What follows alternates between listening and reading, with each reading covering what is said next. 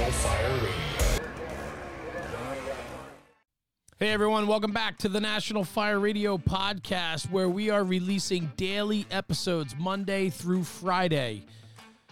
Conversations with people that are in love with this job. We talk about the highs and the lows and everything in between. But if you're here listening and part of the National Fire Radio community and you're checking out this podcast, whether it's your first episode or you're all the way in on 100 and something episodes by now and you're bought into it, we appreciate you. We appreciate you being part of the community and constantly coming back and listening to the podcast. Welcome. Enjoy the word. And for us to be able to do this and deliver this to you every day, we need the help of some sponsors. And these sponsors are partners where we do collaboration work, and they allow us to put forth great content with great guests so that we can keep pushing this job forward. So before we hop into the episode, a quick word from some of our sponsors. Taylor's Tins. Taylor and his team have been manufacturing aluminum helmet fronts since 2017 with over 200,000 shields in the market. Taylor's Tins is a leader in the American Fire Service helmet front space. Not only do they manufacture helmet fronts, but they do so much more. Locker tags, key chains, CO monitor charts, medical kit charts, pump charts, banquet awards, you name it, they do it. Go over to taylorstins.com and check out what they can offer you today. They've become a longtime sponsor and good friend of the National Fire Radio podcast, and because of that, they offer a promo code at checkout. So when you go to taylorstins.com, enter NFR Sent Me. That is NFR Sent Me, and you'll get 15% off your checked out order. It works on all stock items from taylorstins.com, including quick tins, license plates, locker tags, and much, much more. Exclusions do apply. This is a company that prides themselves on quality and customer service. From the inception, from your design to out the door, it's within 48 hours. Nobody else is doing that. They can't do that. 48 hours to get your shield out the door to you, to put it on your helmet, and get to the next job. Anyway, check out taylorstins.com. Again, that's taylorstins.com. Check out their latest offerings and use promo code NFR Sent Me. That's NFR Sent Me for 15% off on your checkout. And in the words of Taylor and his crew, stop burning up leather.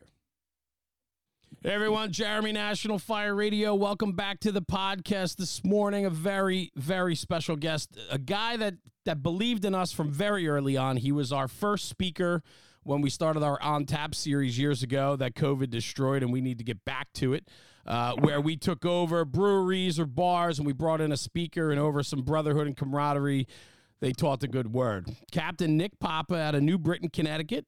Welcome to the show, brother. Thank you. It's good to be back. It is fun. I think this is probably your second or third time. I think your third time if we include the one phone conversation, maybe even more than that. But we've done a lot of things together. I saw you very early on years ago through the New England Fools. I saw you do your presentation on coordinating ventilation. And I was very impressed with it because I think the one thing that people need to know about Nick Papa is about how dialed in you are, the amount of research and data that you dive into to make sure that your message is loud and clear and truthful to the point that it's bulletproof. I just know how you are. You're methodical and you deliver on very good content. And you really impressed me up at the New England Fools event years ago. And that's why I wanted to get you in as one of our first speakers for the On Tap. Plus, it was a topic, Nick, that many people don't talk about, ventilation, right? It's one of the staples of the fire ground, and yet we don't consider it a primary objective. Basically, it's like secondary to search and fire attack, no? Yeah, for sure. And it's still a topic that's not really talked much about. And, there's been a lot of good stuff going on lately with the different studies and the different movements that have been going on between, fire attack and now search, especially with the grassroots movement from, the Firefighter Rescue Survey and the Masters Project that Chief Brush did, which is all, phenomenal. It's allowing us to really, quantify the greatest thing that we do as firefighters, which is to save lives, and giving us the metrics to prove our worth and to go to the table to ask for more resources and more staffing. And so that's I hate to say this, but it's like that's where the law enforcement community, that's where they beat us, is with the data collection. And I know it's not the sexy topic and not fun, that fun to talk about. But this is where we really get to show what we're capable of and why we need the staffing numbers that we need and the resources that we need. Because when we go to sit down at the table and, you're trying to justify it to the bean counters, like they want to see, hard facts and data. And that's where these guys like Chief Brush and, the whole group from Firefighter Rescue Survey is doing such a huge service to the firefighting community by getting this going and bringing so much attention to it. But that's, those are the things that people like to talk about, because that's the exciting part of the job. And that's the thrilling piece. I mean, the greatest, honor or the greatest, thing that you could do as a firefighter is saving somebody's life, or, the knob's the job, as they say. So, the fire attack's the exciting part, the other exciting part of the job, where ventilation is that support function. It's one of those things that if you're strapped for resources, you focus on those two primary objectives, and that's kind of the first one to fall victim to, that triaging of the tactics, if you will, if you can't do them all. Because unfortunately, not everybody has the luxury of ample staffing to get a lot of these functions done simultaneously. So ventilation is one of those things that gets it's the first one to get cut off or to be addressed later on. So it's not always the primary focus. So that was one of the things, and being an engine company officer for the bulk of my career, which we'll address that one right out of the gate. It's so funny, because when people hear that I teach ventilation, they automatically assume, oh, you're a truck guy. You teach on, opening up roofs. It's like, no, that's not, you've sat through the class. I think I've got like one slide on cutting, and it's not even a how-to. It's, when are we cutting, and, when does it have value? The whole class is on the coordination piece of it, which, when you think about it, who's the person that's, confirming or requesting ventilation on a consistent basis, and who's, that guaranteed benefactor of the ventilation. It's the it's the nozzle team. Well, who reaps the benefits of it, right? I mean, and that's exactly it. As an engine company boss, that well-placed and well-positioned and well-timed ventilation makes your push that much easier to get full extinguishment, or at least containment and control, right? And I think it should be said too that, as ventilation takes a back seat to the other two primary functions on the fire ground, without well done and well placed ventilation and well timed, the other two tasks could potentially become near impossible at times. And so, it's definitely something that I think requires more of a focus than we give it. And I know that you are bringing that to light, and through your the classes that you teach, as well as your book that you wrote, Coordinating Ventilation, the Supporting Extinguishment and Survivability. I mean, it says it right in the title, the importance of ventilation. It should be said too, your intro real quick, 20 years fire service, 15 and a half years on the line with New Britain, Connecticut, second generation. You write nationally for the trade publications. You speak nationally. You have a training company, Fireside Training. And you sat on you were an active participant on the UL study for coordinated fire attack. I mean, your plate's full, and you love data and research, which I find, it's funny to me in a good way, and I mean that, and I'll explain why. Your position today is much different than it was just not too long ago, meaning that you've taken on a new position within your department that has really opened you up to everything you just talked about. Stats, the statistics, the data, the importance of administration, all of that, right? Educating our own. Talk to me a little bit about what you're doing today, Nick, because I think it looks a lot different than what you were doing not too long ago. Yeah, the things took a hard left. So I had my road to captain has been a very windy, bumpy one, and I'll tell you what, it's one of the things that really that means the most to me is that showing my kids that, no matter what life throws at you, no matter how many disappointments that you get, you just got to keep plowing forward. That's right. And this was the third time was a charm. I blew the doors off every oral exam that I took, and scored really high on the written exams. But I'll tell you what, my job's full of some studs, and the competition is always steep. And it just, I would miss the mark by a hair every time. And I'm sitting number one on the line captains list right now, but we have an administrative captain's position as well, called the captain of planning and research, which is essentially you're the XO to the fire chief. So that job reports directly to the fire chief, and you're kind of it's funny it's going to make me seem like I'm trying to make the job seem cool, but you're basically the administrative free safety. So anything that kind of spills over or requires additional effort from the chief or the ops chief, you're basically kind of filling in and supplementing Sure. those guys in the execution of some of those administrative functions, and getting involved with strategic planning and grant writing. And so it's an entirely different job. So that position became vacant because it's now, since our last contract, a separate tested position. So it was looking like I was going to get pulled up on the line captain's list, but the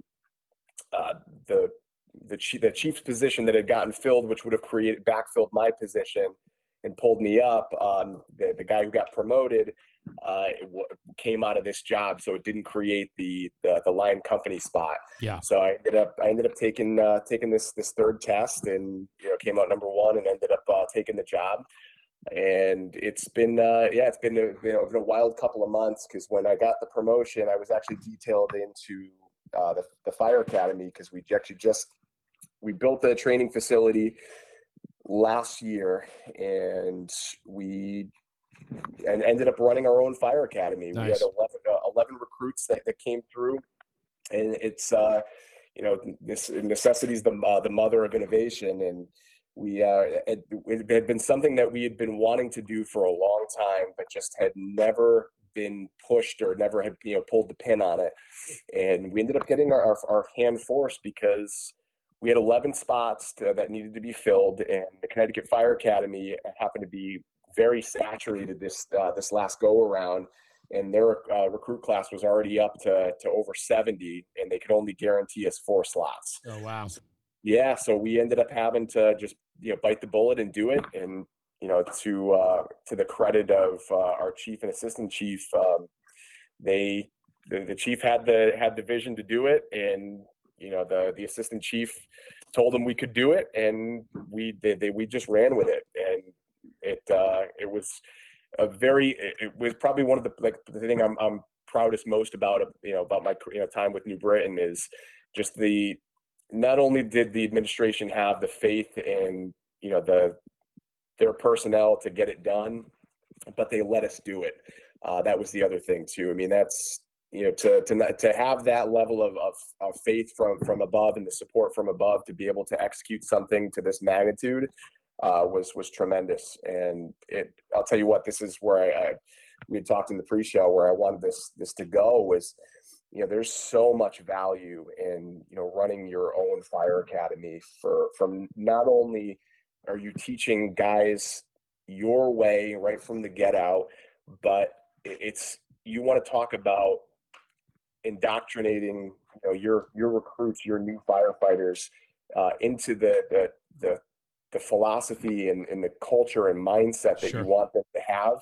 I mean, you're literally you're creating that mold right from the beginning, and so it's you get to instill in them exactly what you want from day one, and it's been just a tremendous experience, and it's one that I'll definitely hold near and dear to my heart. I mean, I'll tell you what, that's probably been one of the most transformative and impactful experiences I've had throughout my career. Wow. From multiple levels. I mean, from the leadership experiences, the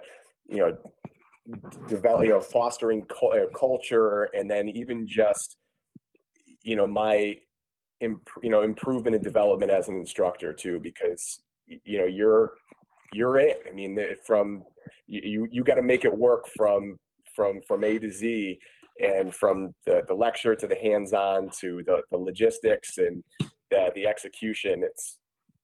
You got to make it happen. So it was I was blessed to be able to work with some incredible people, and we really had the murderer's row of instructors that stepped up to make it happen, and that was really the best of this. And to have the administration staff that allowed you guys to put together a program that represents the very best of what you wanted to bring forth as New Britain Fire Department, right? Now, 11 recruits, is that the large, I mean, your job isn't overly big, right? Like, how many guys do you have? We're 130. Okay, so 11 guys is it's a pretty good number, I would think, for you guys to put on at one shot, no? Yeah, I think my class was probably the biggest class in the last probably 20 years. We had 16 in ours, but typically we wind up bringing in anywhere from half dozen to a dozen guys at a clip. Yeah, and then having the ability, right, because this is the first time that you guys have done this in-house, you had the ability from the get to create a program that represents the very best of what you guys wanted to do, right? How was there a hard, I mean, there's a lot of work, a lot of back end stuff that has to go into that, right? The logistics of it, the planning of it, the writing, the program, the study guides, all that stuff, right? Because if you were using the Connecticut State Fire Academy, right, they had that program dialed in basically, and it was much more vanilla to New Britain because it can't hit on the specifics. For you guys to design and build your own program from the get, you can take ownership right away, right? Was it difficult to get the buy-in from other people about how important this opportunity was? Oh, without a doubt. Because I mean, it's just like everywhere else. You've got people that just will buck the system when it comes to anything to do with change or progress, and it's just they'll fight it. So of course we had the naysayers and the people that were fighting it tooth and nail. But at the end of the day, it's, the train just moves, Right. And again, luckily we had some pretty big impact players that were involved in the program, and things kept materializing. And I don't think people realized it was actually going to happen, or when it did happen, that it was going to be to the magnitude that it was. That this wasn't some, rinky dink or, Bush League type program. I mean, we really turned the screws to these recruits and gave them some seriously, hard training. I mean, we didn't let off the gas pedal, one little bit, from, the lecture to the hands-on, right to the PT aspect of it. I mean, we really, push them to the limits to, get, really show them that, this job is all mindset. Yeah. It's all mindset. The buy-in then is got to be tenfold, right? When you can do it in-house, not only when you start to see the results of your own tutelage on these candidates or probies that are coming through your system now, right? And you control it from A to Z. Not only do you start to get the buy-in from those that maybe were the naysayers from the get, right, to those that are starting to see the progress and why it matters and the culture and the way these guys now are prepared to walk in on their first day. It's very different than going to that vanilla academy that can't dial in on the culture and traditions of the New Britain Fire Department, right? Because you guys can now create a program that basically tells them how and what to expect within your own firehouses, right? Usually usually that's done after these guys come back, right? And then it's like, okay, everything you just learned, great. That's the fundamentals. Now we have to teach you our own department, but you guys can do that along the whole process. Exactly. And it's been a tremendous cost savings for the city as well, because the Connecticut Fire Academy's program is up to 16 weeks now. And when they come out, we still have to train them for another month, because we have to do the first responder, medical certification, which takes a couple of weeks. And then we need to do another couple of weeks to teach them our way, because, we have our specific hose loads and we throw ladders a certain way and catch hydrants a certain way. So it's another couple of weeks of us indoctrinating them into our strategy and tactics and our equipment. So when all is said and done, you're looking at 20 to 21 weeks before they can hit the street, where now we did everything lock, stock in 14 weeks. Yeah, that's cool. So you're looking at that 6 weeks of cost savings and overtime. And I mean, that alone is massive. Not to mention this first go around, we saved the overtime costs of seven 7 firefighter vacancies for close to a year, because you look at how long it would have taken us to catch all 11 of those recruits. Yeah. To go through a second cycle of the academy, it would have just been into the hundreds of thousands of dollars. Yeah. What did it do for you and the instructor staff? I mean, for you travel nationally, you've sat on different panels and boards, you teach, you've written books. I mean, you're very dialed in with the training aspect of it. So this must have been a nice change of pace for you to put hands-on to your own guys within your own department, I would think, right? For sure. And probably the greatest part about this whole program is watching the guys that had an interest in teaching, to see them step up, and cool. see guys that are into the job, that want to take that next step, that want to get involved.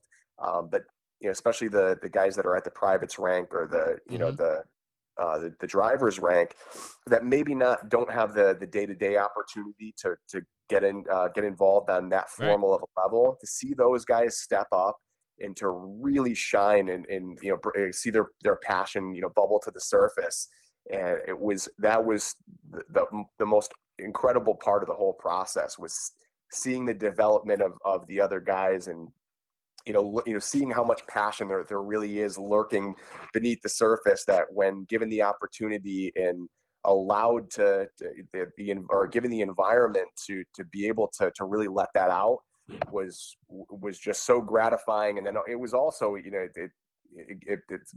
gives you that feeling of optimism too, that, hey, there's a lot more people that are into the job than they may lead on, or I think the big thing is people just need to be given opportunity. Yeah. And once they have that opportunity, they realize, hey, it's okay for me to be into the job. It's it's that TK line. It's okay to love the job. And I think that's where a lot of it is, the culture aspect of it. In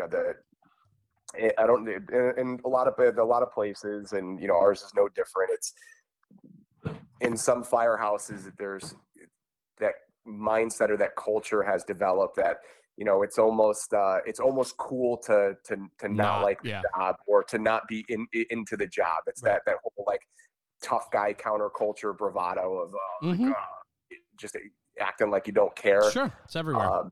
And it's ridiculous. So you get a lot of those guys that are kind of caught in between, where they want to do the right thing. They want to they are into the job, and they want to bring that passion to the forefront, but for whatever reason it's being stifled, or they don't feel like they can really let that out, where now this gave them the outlet to do so.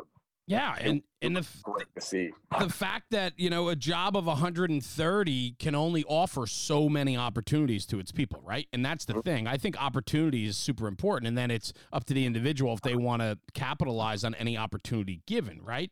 And so for you guys now to open up a whole new lane of opportunity and maybe getting others involved in the process, man, that buy-in just from those members that are on the job already, you give them a little more opportunity to shine or to do a little bit more. And what they bring back to the firehouse after feeling fulfilled and satisfied from teaching for a day at the academy, and that maybe your best chauffeur on the job is recognized for that because you've asked him to come speak to the candidates, right? Like it's that informal but formal way of promoting and boosting one another up. I love it, man. Opportunity is important. And the great thing is it's exactly as you said. We got to really showcase the guys and their talents. Yes. So when it came to vehicle extrication, one of my dear friends who I worked alongside when I was on Engine One, he was the ladder one officer who's in my eyes, one of the best firemen on our job. And if I was still a private, he'd be the guy I'd want to work for. We brought John Toronto in to teach extrication, and just to stand back and watch him run, and this guy just oozes passion and for the job, and just to have these recruits have their first introduction with vehicle extrication with a guy like John. What more could you ask for? And then same thing when it came to search, one of our senior lieutenants who spent the bulk of his career between the ladder and our rescue company, they got to learn from Mike Sanzaro, and a guy that's been involved in rescues before, and that Sure. has tremendous amount of search experience, and he loves that truck and rescue work. So it's just incredible to be able to put people in those positions where they get to share their passion, to share their experiences, and then the recruits get to eat that up. I mean, it's a win-win. You can't ask for a better learning environment to have an instructor that wants to be there, that has the pedigree to teach out what they're teaching about, and then it just creates this ideal atmosphere for them to learn and to progress into the job. So that piece of it was just invaluable. You really can't beat that. Well, you just said something which is a nice segue, right? You said learn and progress within the job. Well, that's what you're doing now, right?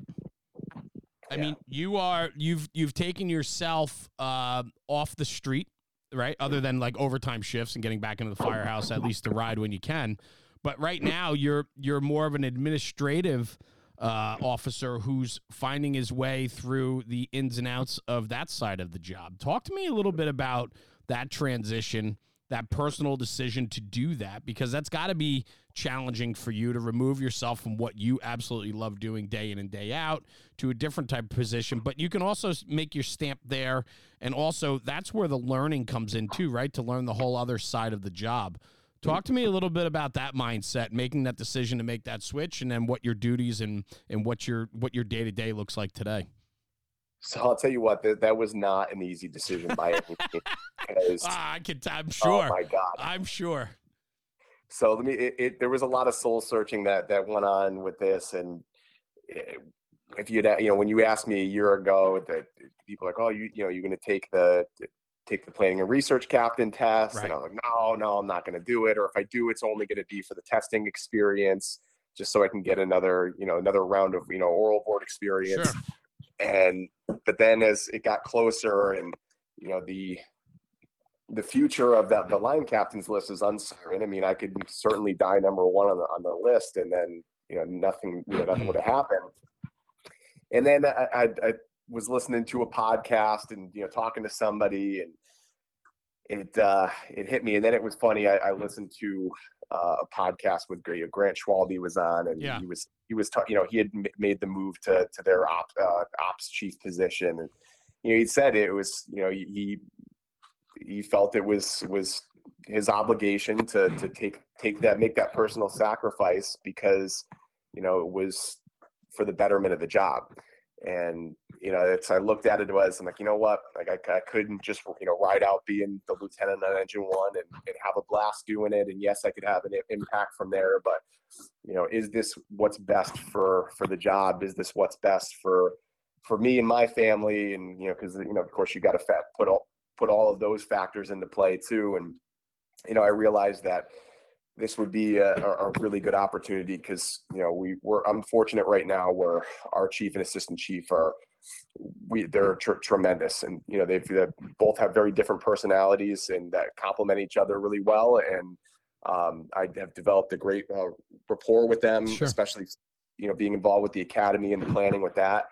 And, they're just very mission oriented guys, and they're the type of people that if you come to them with a problem and you have a solution ready, they're going to, as long as it's viable and it meets the mission of the job, they're going to tell you to run with it. Nice. That's the type of environment that they've bred, where, it's everybody's got a problem, but not everybody has a solution. So when you come to them with something that's going to make the job better, and as long as we've got the money to make it work, they're going to let you run with it. So I thought, I'm like, what better way for me to not only keep pushing the ball forward, but also, to learn the different side of the job. Because, I don't know where I want the end point for me to be. And with the fire service, you usually don't get the opportunity to learn the administrative side of the job until you hit that level. And then you're forced to learn it on the job. That's right. Less than ideal. It's you're trying to figure things out as you go along, and hopefully you've got some sort of a mentor or somebody to show you the ropes, but this was that rare opportunity to allow me to see what's behind the curtain, if you will, and learn that administrative side of the job. That way, if my career path leads me down that road, that I'm prepared for it. And I think it provides you an opportunity to be more well-rounded, right? Like, right. Ultimately, at the end of the day, you're making decisions on the line as a line captain, but you gotta understand the repercussions of decisions on the street and how that funnels up through the process of decision making when it comes to planning and equipment and operations and all of that stuff. And I think that it makes you a much more well-rounded officer and person to learn as much as you can. I talk a lot about being uncomfortable, and uncomfortable is good. And, you said it. You said, hey, I could have rode out being captain on the Engine 1 and life was good, but you decided to make your life uncomfortable again by learning something new. I think it speaks volumes to the type of guy you are and type of firefighter you are personally.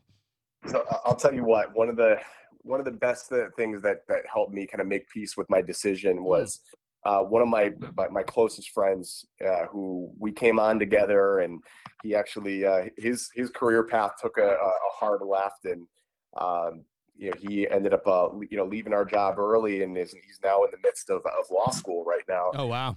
Yeah, just guy was a former Marine, just a total savage.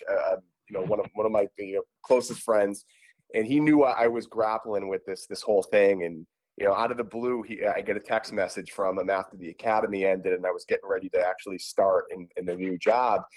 And he just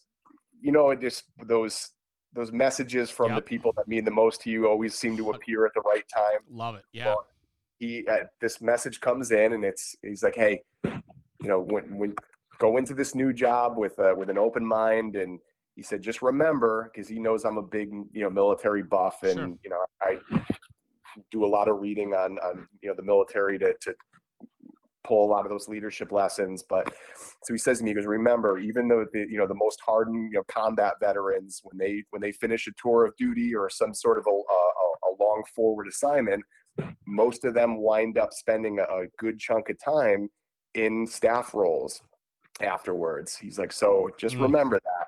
He goes, and it's because it makes them a more well-rounded soldier or Marine, what have you. So it's funny. It's like as much as I'm into that the military leadership side of things, I never put those connect those two dots or put those two pieces together. And to just have him recognize that and pass that along was just so impactful. Cool. Just completely changed my mindset about the job and about the transition. And I do love when messages like that occur, and it happens a lot to me in my world too. A day that I'm struggling with something and I get a pick me up text or phone call, or just somebody out of the clear blue that you haven't thought of or talked to in a while, and it kind of just resets you. I mean, that stuff is priceless to me. I love it. Absolutely. Yeah. So then your daily activities now, I mean, you get taken off the rotation, you put on straight days, and now you're more in an administration and staff position. What does that look like for you? I mean, are you finding fulfillment truthfully, are you finding fulfillment and enjoyment in the other side of the firehouse? Oh, absolutely. So it's different, but it's one of those jobs where you can make it what you want it to be. Nice. As busy as you want to be. And with the AFG grant cycle just coming to an end, we were full court press the last 2 weeks, to get our grant proposals in. And good. So that was one of those things where, fingers crossed we do well when they award the grants, but that's where, something we could have a massive impact on the future of the job, because the grants that we put in for were, we did a local grant for professional development, which is, historically something that we haven't done just because of financial constraints. And, we're now these federal grants will allow us will hopefully allow us to do that by providing those financial means to do so. And we can really start building up the job and preparing people to move into, those roles as they go up the chain of command. And that's really where you can make those significant changes. And it's not only providing guys with the credentials, but it's also we put in for some supplemental classes to complement those certification courses, where we put in for the fire dynamics boot camp, and we put in for leadership under fires, optimizing human performance class. Yeah. That's where I feel like you can make some of the biggest changes, and especially with the cadre of instructors that Jason Bresler's got working for him. I mean, that's where you can have that massive impact, where I look at that. To me, that's where it really reaffirms my decision, because again, I was able to affect positive change at the company level, but now this is something that doesn't just affect my crew or my company. It's now this is something that's going to be hopefully impactful for the entire job for years to come, and that's where again you can have that more global impact. And how important is it in the position you're in right now to be dialed in with today's fire service culture, meaning podcasts, social media, knowing who's out there that's affecting change? Because not everyone can be on the big national channels, and not every great message is coming from those top 1% guys that teach. There's so much value in the resources that are out there through different conferences, different training courses, bring in speakers, podcasts.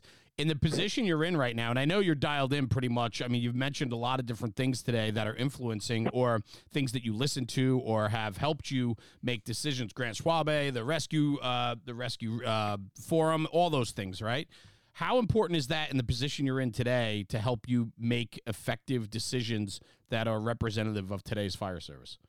Oh, I think it's huge, because so much of this job, like any other profession, it's the networking capacity.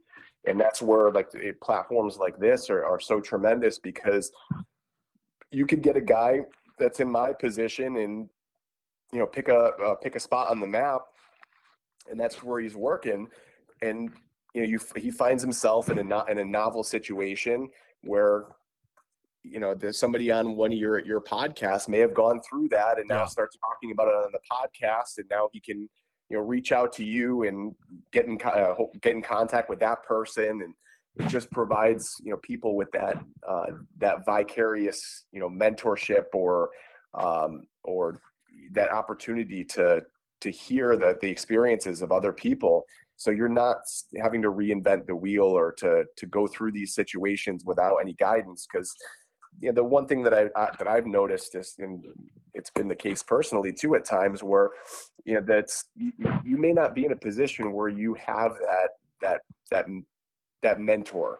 And I know in a lot of places that there's been a lot of turnover, and Sure. it sounds like from a lot of podcasts that I've listened to, and interacting with people at the different conferences or events, and a lot of people are saying the same thing, that our job's young and we don't have any senior men, or there's not that many senior officers, and people are looking for that mentor. They're looking for that person to show them the ropes and to lead them the way and provide that guidance in those novel or those difficult situations, where platforms such as this gives people the access to people that are willing to, that have experience, that are willing to share their that experiences with others. And most of the people that are out there doing what we do, all of us are doing it for the same reasons, and because we love the job, because we want to make it better. And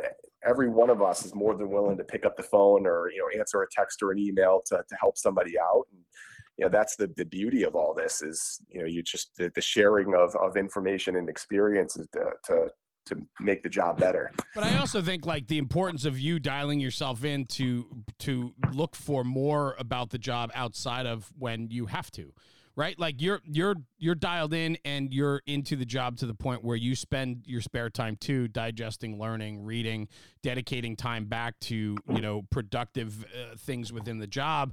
And you get to take all of that then and bring it back to in a planning and organization, or a planning and research position. It's invaluable to have a guy like yourself in that position, because I think you can affect so much change. I really do. Well, I think the beauty of this is it's knowing what's out there.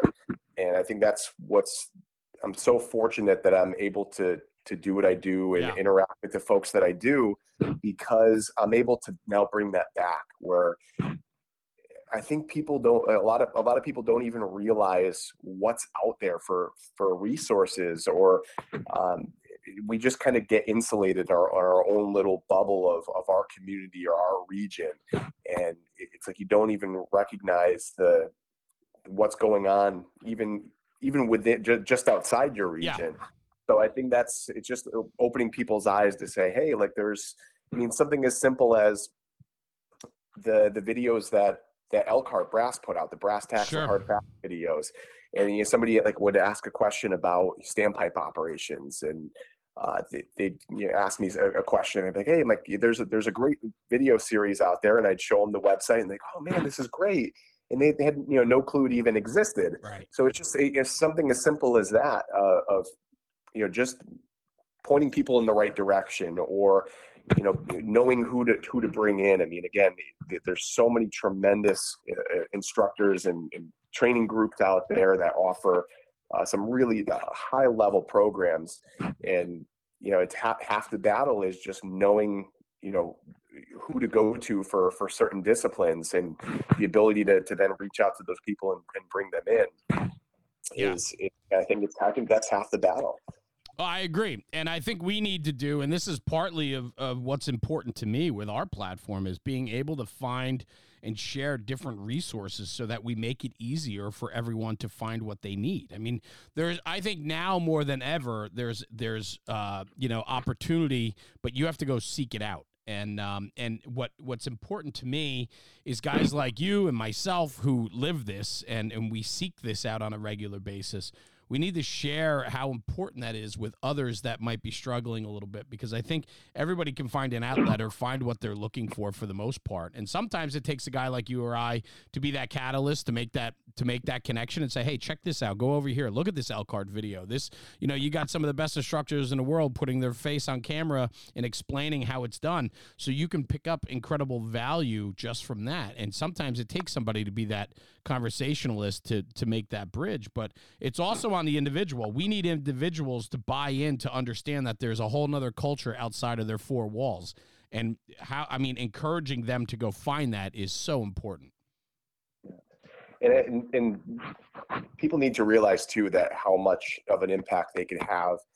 And again, it's even if it's just within the four walls of your firehouse on your crew, you can have such a tremendous impact. I know it can be corny, but I always, I had actually just had this conversation with one of our guys the other day, and was kind of just voicing his frustrations about, trying to, move the needle forward. And I told him, I said, you just got to remember, sometimes it's just like it's throwing a rock in the pond. It's like that rock is still going to have ripple effects, and yet you may only see the immediate ripples after you throw it in, but make no mistake, that ripple is going to make its way across the entire pond eventually. But it's just people tend to get frustrated, and they want to see that immediate change, or they want to see that sweeping change, and they have to realize it's the long game. It's with every person that you positively influence, that one it's exponential. That one person is going to then take that mentality or take what they learned and pass that on to somebody else. And it just keeps on going. And it has that ripple effect where, that's what we got to remember. And it may take years for you to have that, for that epiphany moment to really present itself, where you get to see the fruits of your labors, years down the road. And again, for me, one of those moments was at the tail end of our academy. I think it was the last week. We had brought two of our privates in to give a firehouse preparation class for the recruits. So that way, it was the informal privates only. The guys were great. They actually came over and they asked me and one of the lieutenants, who was the other lead for the class, and he said, "Hey guys, like, with all due respect, do you mind leaving the room?" And they kicked us out, and they did their whole little private's expectation speech. And 2 to 3 hours later, they basically laid down the letter of the law of what was to be expected of them as new recruits, and what they were going to be responsible for, and how to conduct themselves in the firehouse. So that way, there was no excuses. there was, they knew how they had to handle themselves when they walked in the door on day one. Invaluable. That's all. That's so powerful, right? I mean, that's so cool. I love that. Then the great part was, the two guys that did it were, two of the guys that started their careers with me at Engine One.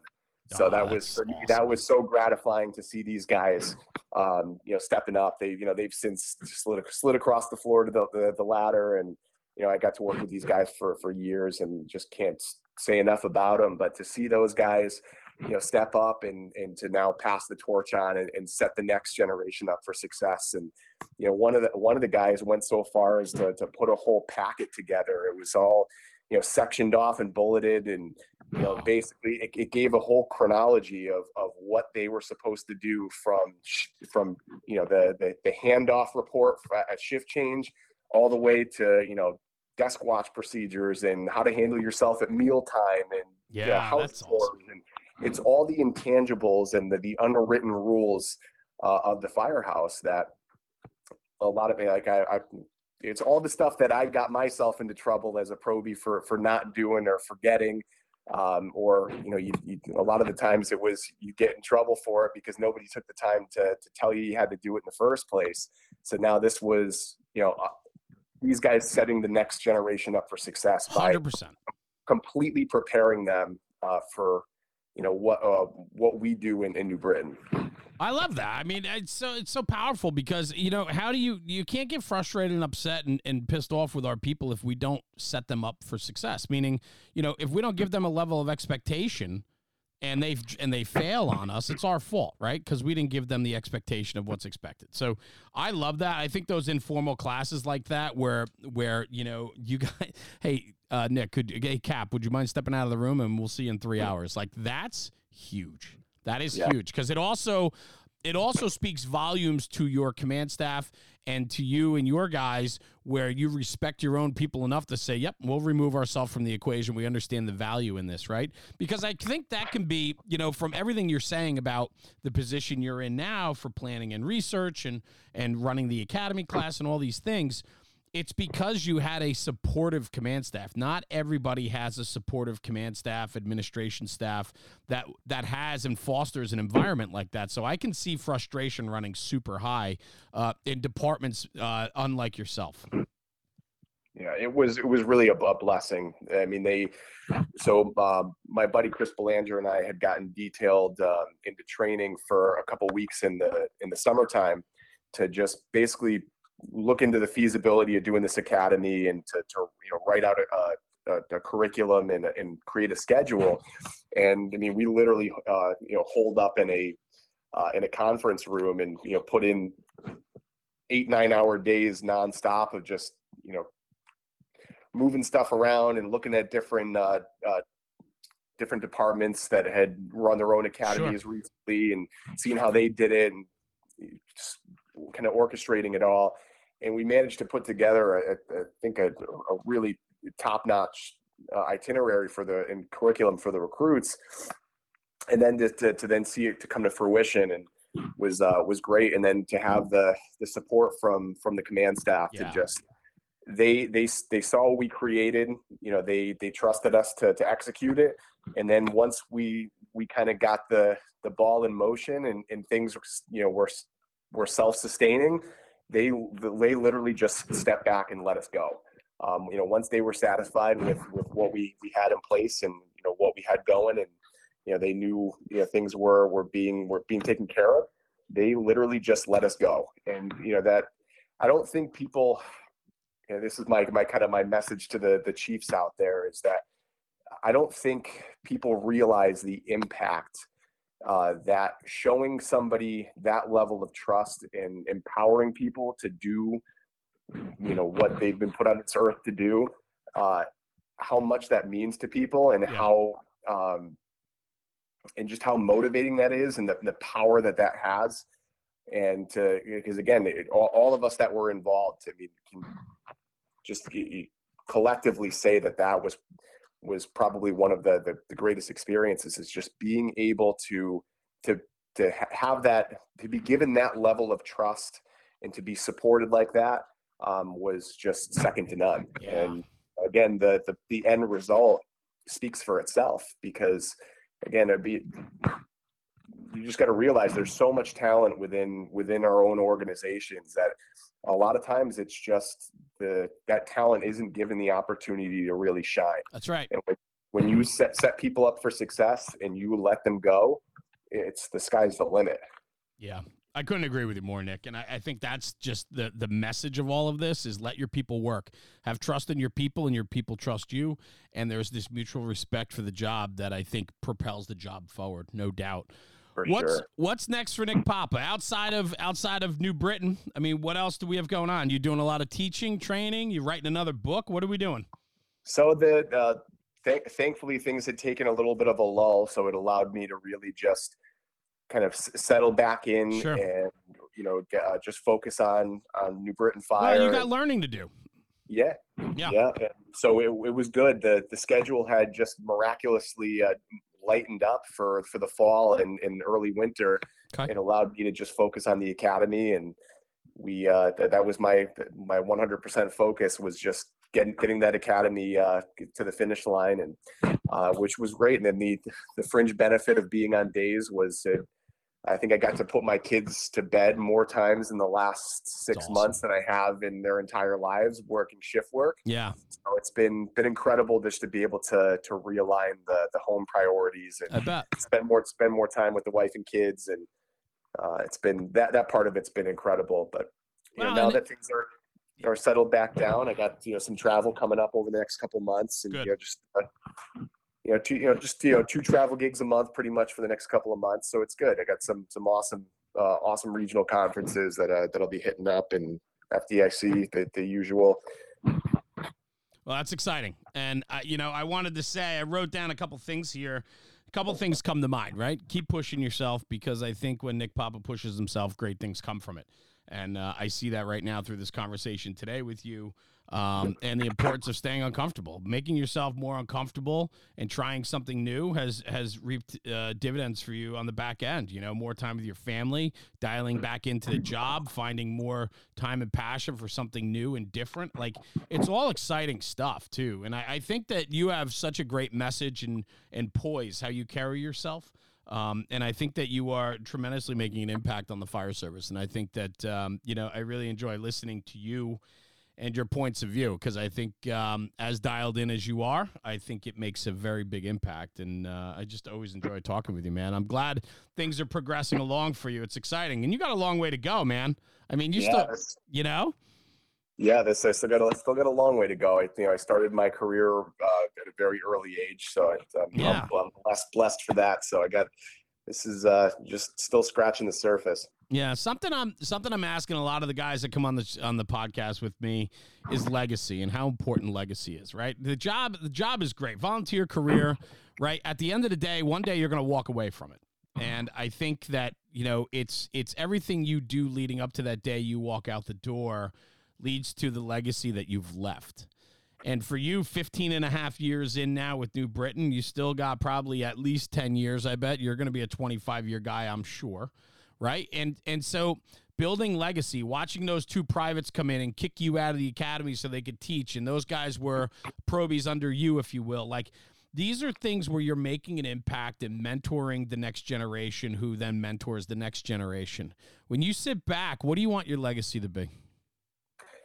See, to me, it's all about the people. I mean, you hit the nail on the head already by just talking about that, highlighting that one piece about the guys that I worked with and seeing it come full circle. Yes, that's it.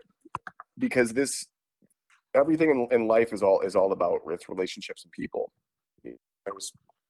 I'm having this conversation with you from my my office upstairs, and it's like as I look around the room and my some of the memorabilia and some of the things from my career, it's like that's just stuff. Yeah. And at the end of the day, that those the old helmet shields and the badges, that it's just stuff.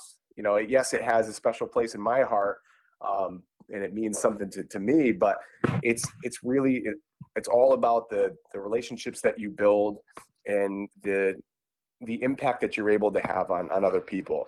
And that's the the legacy that you can and hope to have is that when people, when your name comes up, it's like they can say, hey, that guy really went the extra mile to make sure that I knew my job, that, when the chips were down, he always, took care of us, or, he made sure to talk me through those difficult times, or, if it was a personal thing, or, that's the stuff that matters to me. And that just transcends the job into all aspects of life. And, that's where, switching to days has really, kind of just helped me realign everything in my life too, is, just again, putting more emphasis on home. And, with my wife's a saint. I mean, she's put up with so much of, between the shift work with the overtime and, the travel and the long nights of writing, trying to get that book done. It's a lot. They sacrifice way more than we ever realize and appreciate. So, and then just again, realizing, how quickly, your people's careers go, how quickly your kids grow. I mean, my daughter turned 9 on Halloween, and my son's about to turn 7 in a couple weeks. Wild. So it's just, they're turning into little people, and it makes you realize how quickly this all goes. And, it's just no matter how into the job you have, no matter how much, you do for the job, everybody's time is going to come to an end, and we all have to realize that. And it's the fire service is a machine. And when you punch your ticket on that last day and walk out the door for the last time, the job's going to keep plugging away, because that's what it does. Yeah. It's in the only thing you can hope for is that you can, it's that, again, the old Dick Scheidt quote of, leaving the job better than you found it. I was, listening this morning on my way back from the firehouse on overtime. I was listening to the podcast with Richie Stack, and I always love that quote, and that's because that's what this is all about. And you want to talk about legacy, that's all you could hope for, is that you left the job a little bit better than you found it, and that the people that you worked with, you made them better versions of themselves. And that's all you can hope for when your name pops up at the coffee table in the firehouse kitchen. However many years down the road, they could say, hey, not only was he a good fireman, but hey, he really took care of the men, or he really did what was right. Yeah. And that's really all you could hope for. It's awesome. Very well said, Nick. Very well said. And as always, man, just an absolute pleasure to talk with you today. Thank you so much for joining me today on the episode, man. It goes by quick, but it's fun to hear where you are today. It's a little bit different than the last time we spoke, and I can hear it in your voice that you're as excited as you've always been, and you got a lot to go. So very happy to know you, very proud to know you, and call you a brother and friend. So thanks, Nick, for joining me today, man. It's my pleasure. It's always good to catch up and to. And we do share an outside passion outside of the firehouse. We also love the beach, and you and I vacation in the same spot, which is always fun to talk about too. So I actually got to hang out on the Jersey Shore again the other week. Oh, nice. The What Exit Fools had me down for. Oh, that's right. For an on-tap event. Jimmy Ogle and John and the fellas from What Exit Fools had me down, and got to do a little event at the Reef and Barrel. So that was great. And I got to, the next morning, got to have my coffee on the beach in Belmar. So nice. Wearing a t-shirt in freaking February. I mean, you can't get any better than that. Crazy weather, man. It's going to be in the 60s again all week in New Jersey. So, this is my kind of weather. Yeah. I'm a New Englander, but I'll take this any day of the week. I'm with you, man. I'm with you. Well, thanks again, Nick. I appreciate it. Stay right here. I'm just going to sign off the podcast, and I'll come right back, okay? Sounds good. Great. Everyone, thanks for tuning in. Another great episode with Captain Nick Papa, 15 and a half years out of the New Britain, Connecticut Fire Department, taking on a new role, as he was talking about today. Nick is a dear friend of National Fire Radio and a personal friend of mine and brother, and I appreciate him more than you'll ever know. Thanks for tuning in today. Thanks for checking out the podcast. If you have anything you want to ask, any questions or thoughts or ideas, email us, podcast@nationalfireradio.com. We'd love to hear from you. And lastly, like I always say and how I close out the show now, take this conversation, take it back to the firehouse and talk about it, because when we talk about the job, we're making the job better. Thanks for tuning in. We'll see you at the next one. Jeremy National Fire Radio.